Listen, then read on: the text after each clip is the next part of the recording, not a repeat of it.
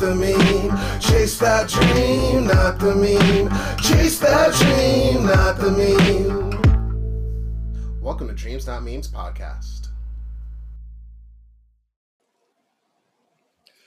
Hello everyone, it's another episode of Dreams Not Memes. Today we are here with my friend Jen from Newfoundland and Labrador, which is in Canada, if you did not know. Jen is a hunter, and today we're going to learn about hunting and her story. How's it going?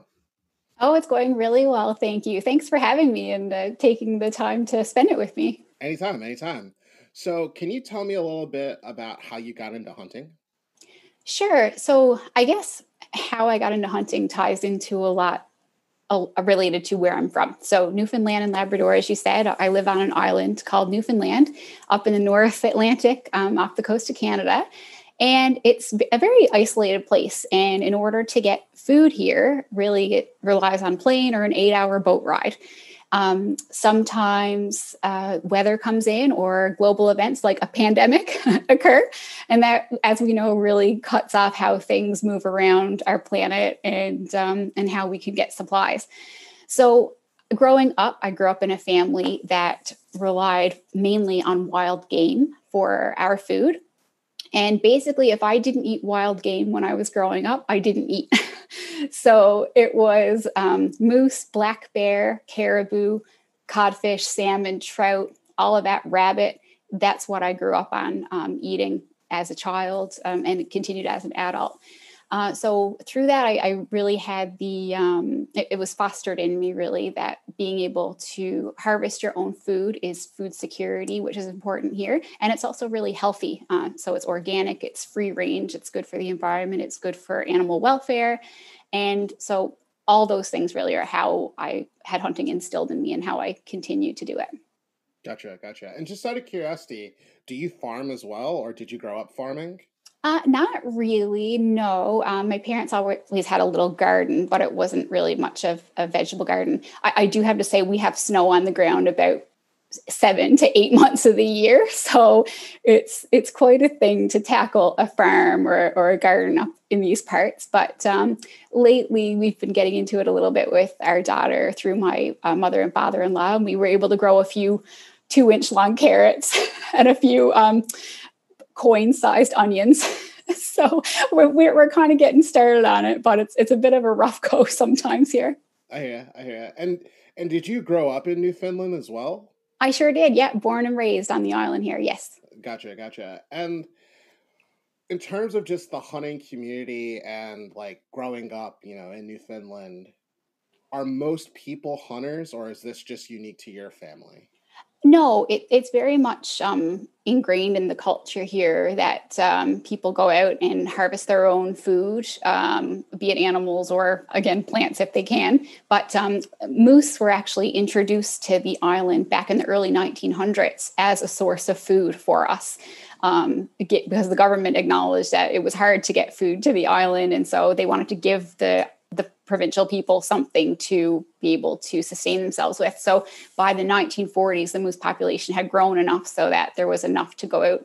And moose hunting is really deeply ingrained in the culture here. Wow. And I mean, meanwhile, visiting Maine to see a moose is like a magical thing, because unless you're in North Maine, you don't see moose that often. Right. Well, here, for example, I live in the middle kind of a national park. And so normally there's no hunting in national parks. So the moose population exploded here.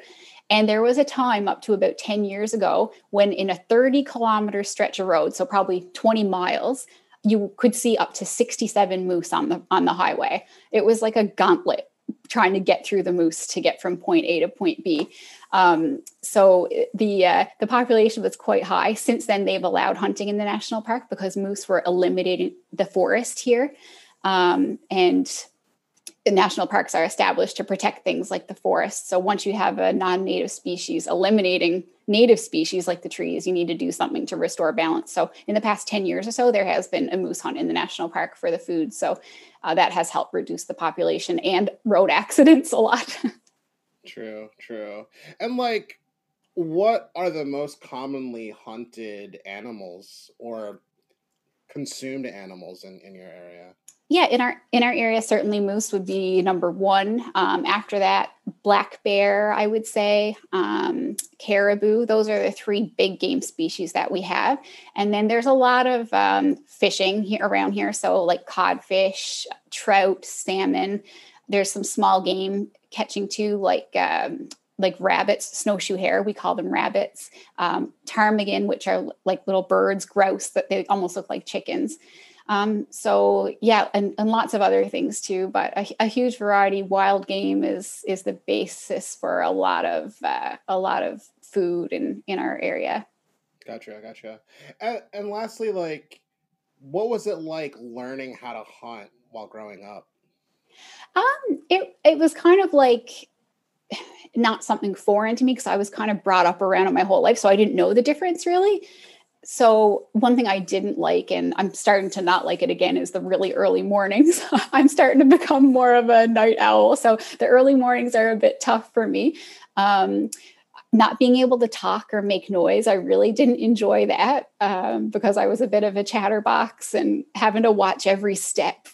Walking through bogs in Newfoundland where your boots get stuck in it, it's slurpy.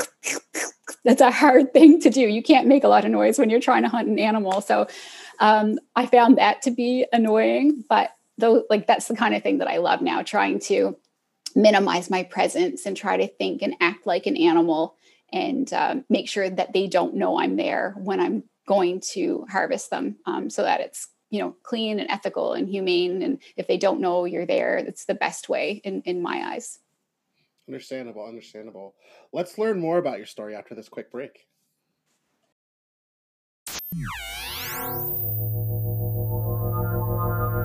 Quick message. Thank you for listening to today's episode of Dreams Not Memes. Please make sure to follow Dreams Not Memes podcast on your preferred streaming channel or on Instagram at Dreams Not Memes podcast.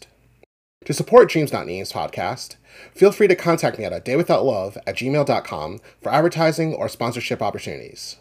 Now, let's get back to the show.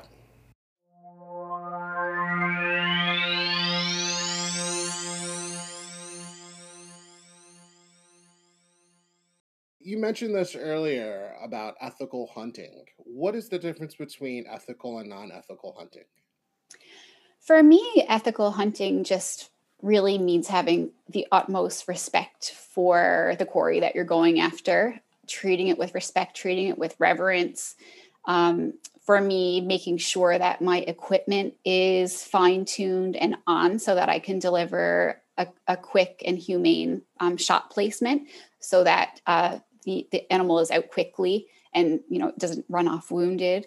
I mean, sometimes accidents do happen, but when your equipment is on and you're on and you've practiced, the chances of that are really slim.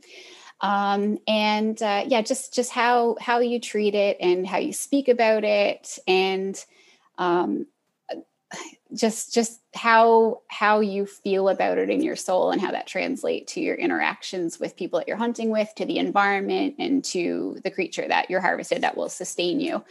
To me, that encompasses it. Gotcha.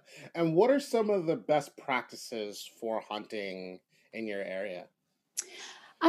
The best practices, I guess, would revolve around being aware of things like the weather, being aware of animal patterns, maybe, and what is required, like the minimum requirements, and making sure that you surpass that in terms of caliber of weapon and things like that. Being aware of all the regulations, making sure you've got all the right permits and everything. All those things tie into the best practices. Gotcha. And you mentioned, like, before we started this podcast that you were in Alberta and now you're here. At what point in your hunting life did you start hunting in other parts of Canada or the world? That's a good question. So, we love to travel, my husband and I, and we've been together since we were 15. And so we both grew up enjoying the outdoors and hunting and fishing and trapping. And part of our courtship was really going out fishing, going out rabbit catching, going out duck hunting. And as we grew older together and began to have more disposable income, we knew we loved to travel. And part of traveling for us is experiencing the field to table lifestyle of the areas that we go to. So when we go to places, we really enjoy to experience kind of like if someone came to Newfoundland and we took them out moose hunting, we'd go harvest a moose, we'd bring it home, we'd prepare it, we'd serve them a meal. And that way we really get an idea of the culture of the place and the types of animals that they have and the kinds of ways that people who live off the land live and eat. So when we started to travel, we decided we'd like to incorporate that into it as well. So that's, and in Newfoundland, like I mentioned, our big game species were our moose, caribou, and black bear. And I had tried things like elk before or deer, but we don't have it here. So really the only way to get some in our freezer is to go out and get it ourselves. And so we always bring it home with us and we prepare it here. We have freezers full and we share it with our community and our friends and our family. So they get to try different free range organic proteins that they wouldn't normally otherwise be able to try. So that's a cool part we enjoy. True, true. And I love that you brought up the free range aspect because one, like I've never heard of like consuming black bear. And also like coming from Philadelphia in Pennsylvania, the most free range thing we have is a cheesesteak. And a lot of the animals you're hunting are literally free range. They And are. do you know any of the actually let me rephrase this. Do you know any of the health benefits to that?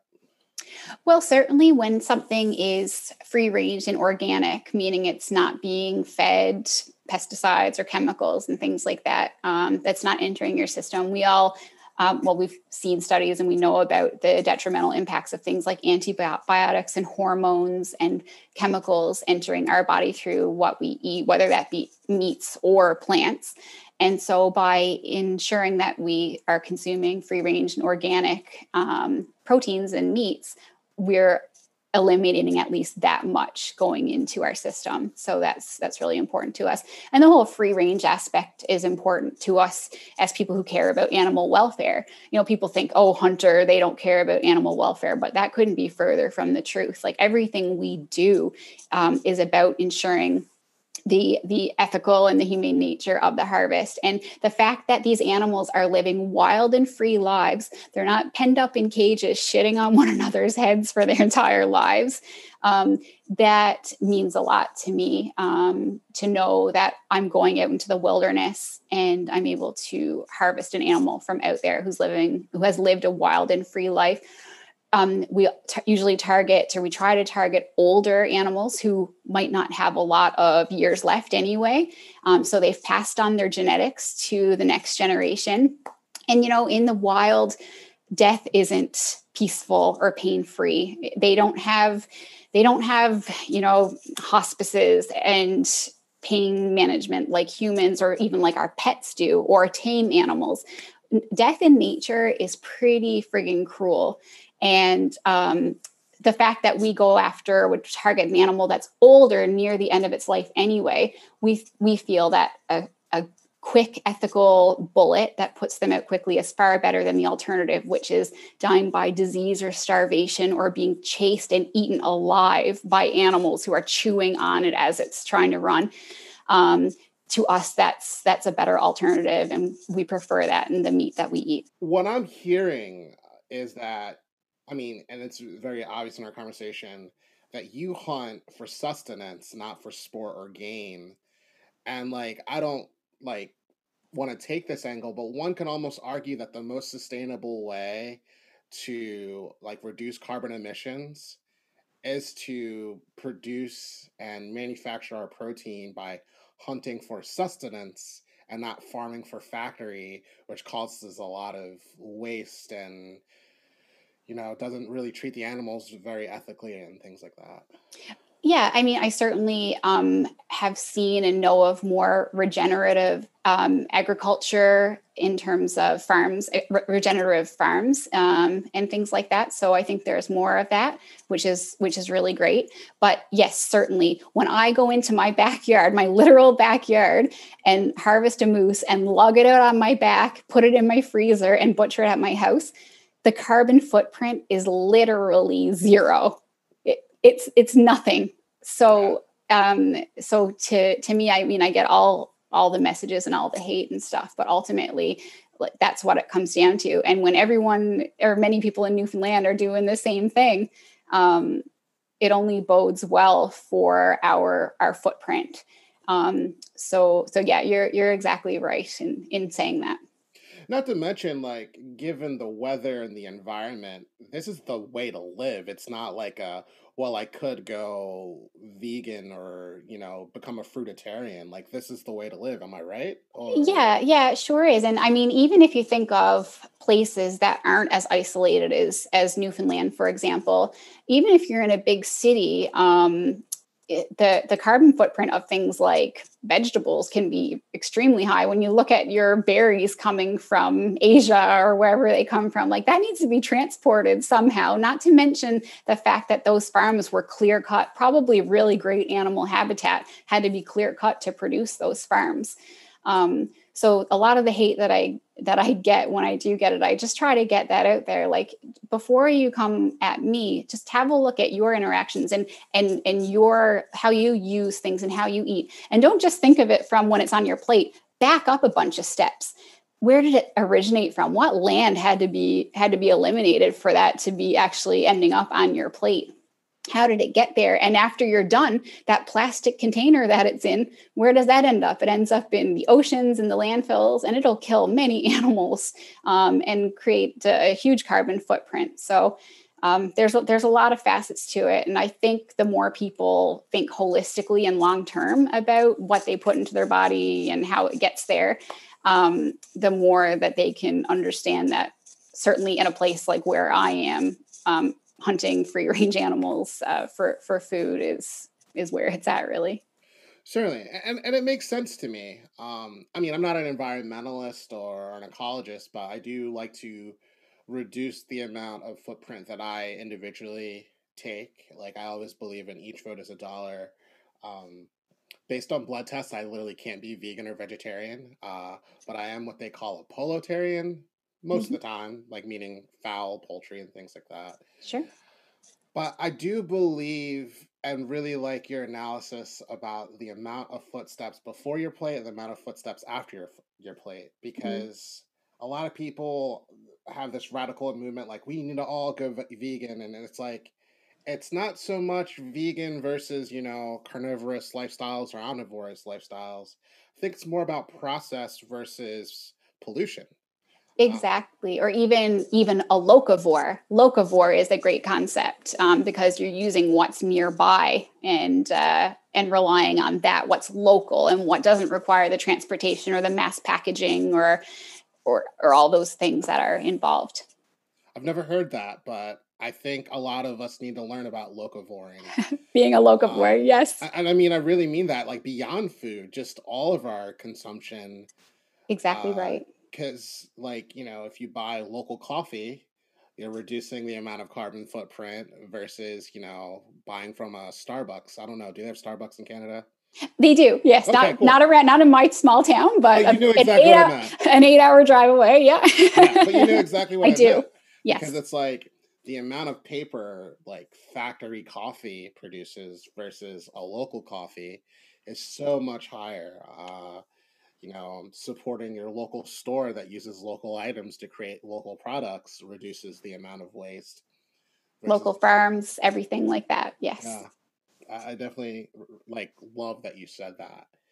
Another thing that you said that really spoke to me was field to table versus farm to table. Is the process the same? I mean, it's pretty much the same. You can have, like I mentioned, there are some farms that are doing it really well, and they're totally the epitome of what farming should be.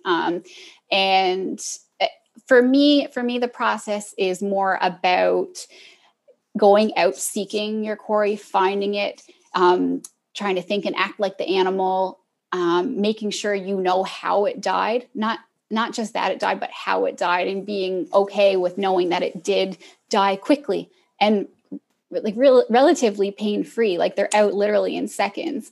And then being able to butcher it yourself, lug it out on your back most of the times, and bring it right to your house. So certainly if you can sort of do that with farm to table, but field to table takes it that step further, in that it's kind of in your hands when and how and where that the harvest takes place. Gotcha. And before we get into like your future and things like that, what is the physical training like to sustain a lifestyle of being a hunter? Yeah, so hunting and what's required can definitely vary based on the type of animal you're going after and the type of environment it's located in.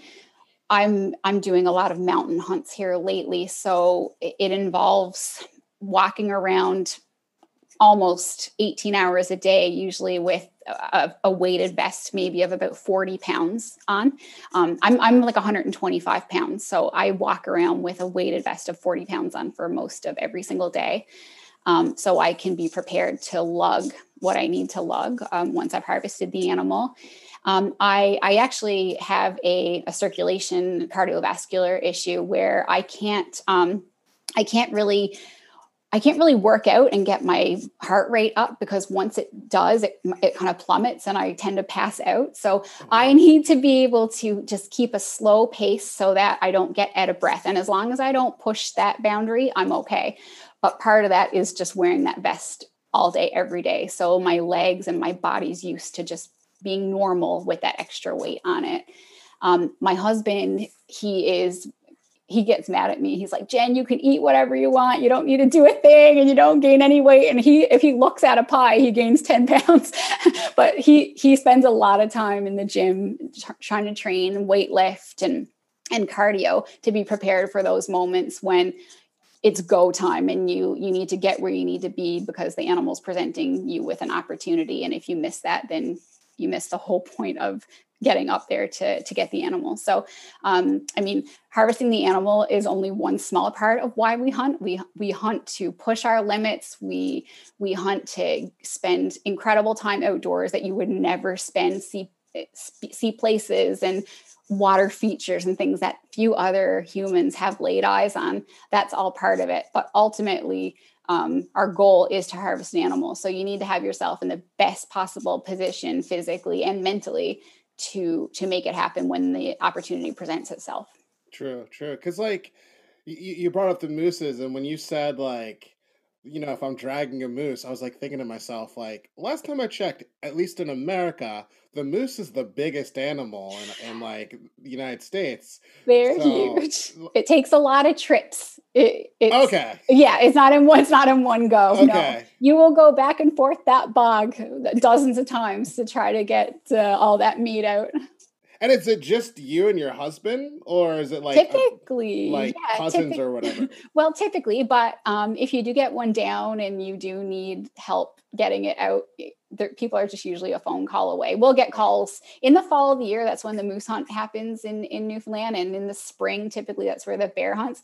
We'll often get calls. Someone say, I got a moose down here. I got a bear down here. I need your help. And it's kind of like a community thing. Everyone jumps up from whatever they're doing in their houses. It's kind of like a fire drill or like a fire alarm. And everyone just rallies around to where that is to help the folks who have the animal down and to get it out quickly, because you want to get it out as soon as you can, so you can get it in the cold so it can cool down and not spoil. And so sometimes it's myself and my husband. We take a lot of trips, but often it's you hear of it all the time, and we get it too. People call for help, and everyone's eager to come in and assist. True. And like, what are your future goals that you would like to, do with hunting? I don't really have goals per se. We like to travel and combine that with the field to table of the different areas. So maybe travel to some different places and experience the cultures and stuff there. For me, we have a 7-year-old daughter, and raising her the same way that I was raised, with the whole reverence and respect for the animals and the field to table lifestyle and wild food, is really important to me. My background's in environmental biology. So when we're talking about things like carbon footprint or animal welfare or environmental science, that's really right up my alley. And it's what I studied in university. So those things are really important to me, that she understands it and she understands why we hunt, and whether she decides to take part in it or not, that's totally her decision. But I want her to understand why we do it. And regardless of how she decides to go about with hunting or not, I want her life to be centered around animal welfare, around environmental science, around carbon footprint, and making positive choices however she can best do that when she's older. I'd like to ask, from like a sustainability point of view, how frequently should you hunt in order to be able to live and sustain yourself? Yeah, so it really depends on how much you consume and how much you give to friends and family. So we're chronic gifters of dishes that we prepare, and we love sharing it with our friends and family. I, along with my health condition, as you mentioned, you have one as well. I am healthiest when I do eat meat, so I'm very meat heavy in my diet. Like, for example, today I had 3 meals, and one of them was moose, one of them was deer, and one of them was bear. So we go through a lot of it. In terms of sustainability, though, like large scale, hunts are conducted through permit systems through various governments. So the governments will do a survey, usually aerial surveys of areas, to see how many of each different species there are, and they will compute the data, and they will decide how many the area needs to have removed of the certain type of animal for sustainability, or whether it should even to begin with. Based on that, they'll issue a certain number of permits. So you can only hunt an animal if you have a permit for it. And the sustainability aspect comes into the governments deciding and the scientists deciding how many should be issued and whether the area can sustain that many. So even if we wanted to go try the meat of a certain animal, if there weren't permits issued because it wasn't deemed sustainable, we wouldn't want to, for one. But second of all, we wouldn't be able to get a permit. So that's really in the hands of the scientists and the respective people that make decisions in the different places. And is that decision making unique to Newfoundland, or is that all of Canada? No, it's the North American model of conservation, really. So the scientists and the government bodies are aware of how many are in each location, how many the habitat is able to support, and how many can be removed to maintain that balance. So all throughout North America, and I would say most countries in the world would go by that. Gotcha. To put everything in the context of what you just stated, people that hunt for game, like for fun, like I'm gonna go to the mountains and shoot deer, is there a level of sustainability that goes into play, or are they actually breaking the law? Well, anyone that goes and hunts deer would have a permit to do so. Gotcha. Well, okay. If they don't have a permit, then it's poaching, which is totally different than hunting. So anytime you hear about hunters went and took out this many animals and they weren't supposed to, in my opinion and in the view of the hunting community, that's not hunting at all. That's poaching. Got it. Yeah. For the sake of your reputation and mine, I'm not keeping this. I didn't know. No, that's okay. No, okay. That's totally fine. I don't want this interview to be like, oh, skip the 35 minutes. He's a real idiot. No. And I will say, like, the idea of like hunting for fun versus hunting for food, like they're not mutually exclusive. So like, you hear of trophy hunters being portrayed as these big bad people. Trophy hunting doesn't mean that you're not going to eat it. and hunting for food doesn't mean that you're not going to bring the skin home to make a mount and honor the animal long after the meat is gone. The term trophy hunting, or hunting for sport or for fun, trophy, that word comes in just to mean an animal that is older and that's past its prime, and that's probably close to its natural end of life anyway.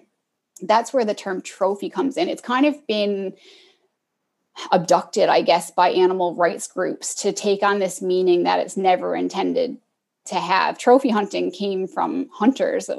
Hunting bodies have coined the term actually trophy hunting, but it just meant to mean the older and the bigger of the animals, which means that they're near their end of life and they've passed on their genetics to the past generation or the future generations. So that I really struggle with that term and the way it's been misportrayed. And like I said, if my sheep tag, for example, when I go wild sheep hunting, the tag I get says trophy sheep. But that doesn't mean I'm going to just get a head on my wall. It means trophy sheep. I'm going after the older one that's near its end of its life. And then I can take the meat and take the skin and the horns if I want to take those pieces. But the meat is mandatory to take. So yeah, it's a word I struggle with. Gotcha. And I mean, just like, after breaking that down, do you feel like the future of reducing the carbon footprint for, the world lies in ethical hunting and environmental based hunting? It's certainly an avenue. Like there's no way everyone in the world could take up hunting. True. That's the thing, right? Yeah. There's just like I don't think it's feasibly possible for everyone in the world to go vegan or plant-based. I think the issue would be if people, which they're trying to do, try to eliminate hunting, because that takes out a huge sustainable food source for millions of people and will be forcing them to go to farm-based foods like plants that will require mass destruction of many acres and hectares of prime animal habitat. So I don't think everyone can or should hunt for food, but I do think when people do it and they stay within the realms of what's allowed, that it's a huge bonus to health and to environment and to animals and to animal welfare as a whole and populations as a whole. Certainly. And like the point about like you hunt only older animals. Is there a training process to know which is old? Because like in my mind, old just means gray fur, but like that's not the case. So well, it can just like we see in our pets, and their faces get grayer, and just like we see in ourselves, we get grayer. That is one indicator. An indicator for animals with horns. Horns are different than antlers. Horns start growing when an animal is young, and they don't ever fall off. They keep growing and stay on the animal. So with horns, you can actually, if you look through your binoculars or spotting scope, you can count the rings, the age rings on the horns, and you can tell how old a sheep or a cow or anything like that is. Anything with horns will have those age rings. So that is an indicator of age. For antlers, typically animals with antlers that grow and lose them every year, you can't like count the points or anything to tell how old they are because there's no correlation. But when they have more mass to them, and that comes with experience being out in the field and seeing many of them, you can generally gauge the age of antlered animals like moose, caribou, elk, deer, things like that. And sometimes when you have one that looks like it's well in its prime because of his antlers, and you'll see one that the antlers aren't as great, but he's gray in the face and he's big bodied, he's older. Often you'll opt to go with the older one just in the name of conservation and of knowing that deer probably doesn't even have any teeth left. So he's probably not going to make it through the winter. and you're in a sense saving him from having a horrible death at the teeth of other animals, and you're getting to put him to good use in terms of filling your freezer and sustaining your family. Certainly. I definitely want to say thank you for your time and talking to me about the practice and the sustainability of hunting. If someone wanted to get started, how should they start? I get that question a lot because one of my goals is to get people into hunting if they're so inclined and if they're looking to reduce their carbon footprint in their food. One thing I always recommend is if in your local area you have an archery club or maybe a gun range club, if you get introduced to that, because you do need to learn how to use one of those typically to go hunting. So you do need to get involved in that aspect. People who are involved with archery or gun clubs are hunters, so they can help guide you.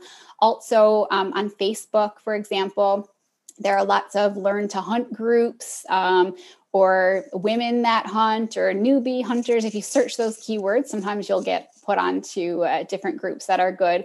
And like in our area, I know there are workshops. One is called Becoming an Outdoors Woman.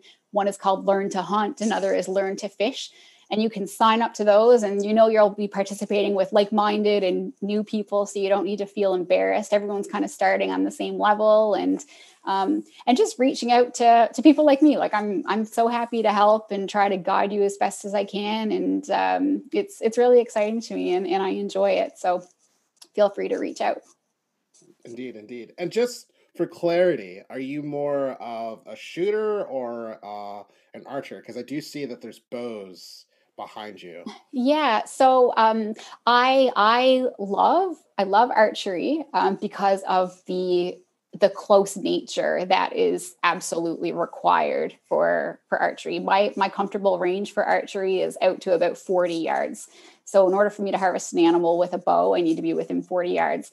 But I do enjoy, I'm really proficient with a rifle if I know I have time and the animal doesn't know I'm there and it's still, and I know I can deliver a really quick and effective shot. So I do love that as well. And sometimes when you're in the mountains, just the prospect of getting within 40 yards is not always possible. So my goal is to come home with meat. And so that's my best chance of ensuring that it happens. So I love both of it. They're both totally different approaches. And it's all in your mindset going into it, really. Gotcha. Well, thank you so much for your time. Do you have any organizations or people you'd like to give a shout to? I'd like to just give a shout out to organizations that help people and youth get into the outdoors. Raise 'em Outdoors is one that I really love. It's based in the United States, and they put off camps for youth to get them into things like hunting and fishing and cooking and living off the land. Also here in Newfoundland, we just actually got permission from the government to be able to donate our wild game to our food banks. It's called Sharing the Harvest NL. And I'm so excited that that's an option for us now because it wasn't due to food safety issues and things like that. But now they've come on board and we're able to donate our wild game to food banks. So helping those in need with what we've harvested it means the world to me. And I'm so excited about it. So those are two things, Raise 'em Outdoors and Sharing the Harvest NL. Indeed. And those links will be in the description. And thank you so much for your time. Thanks, Brian. It was a real pleasure. Take care. Indeed.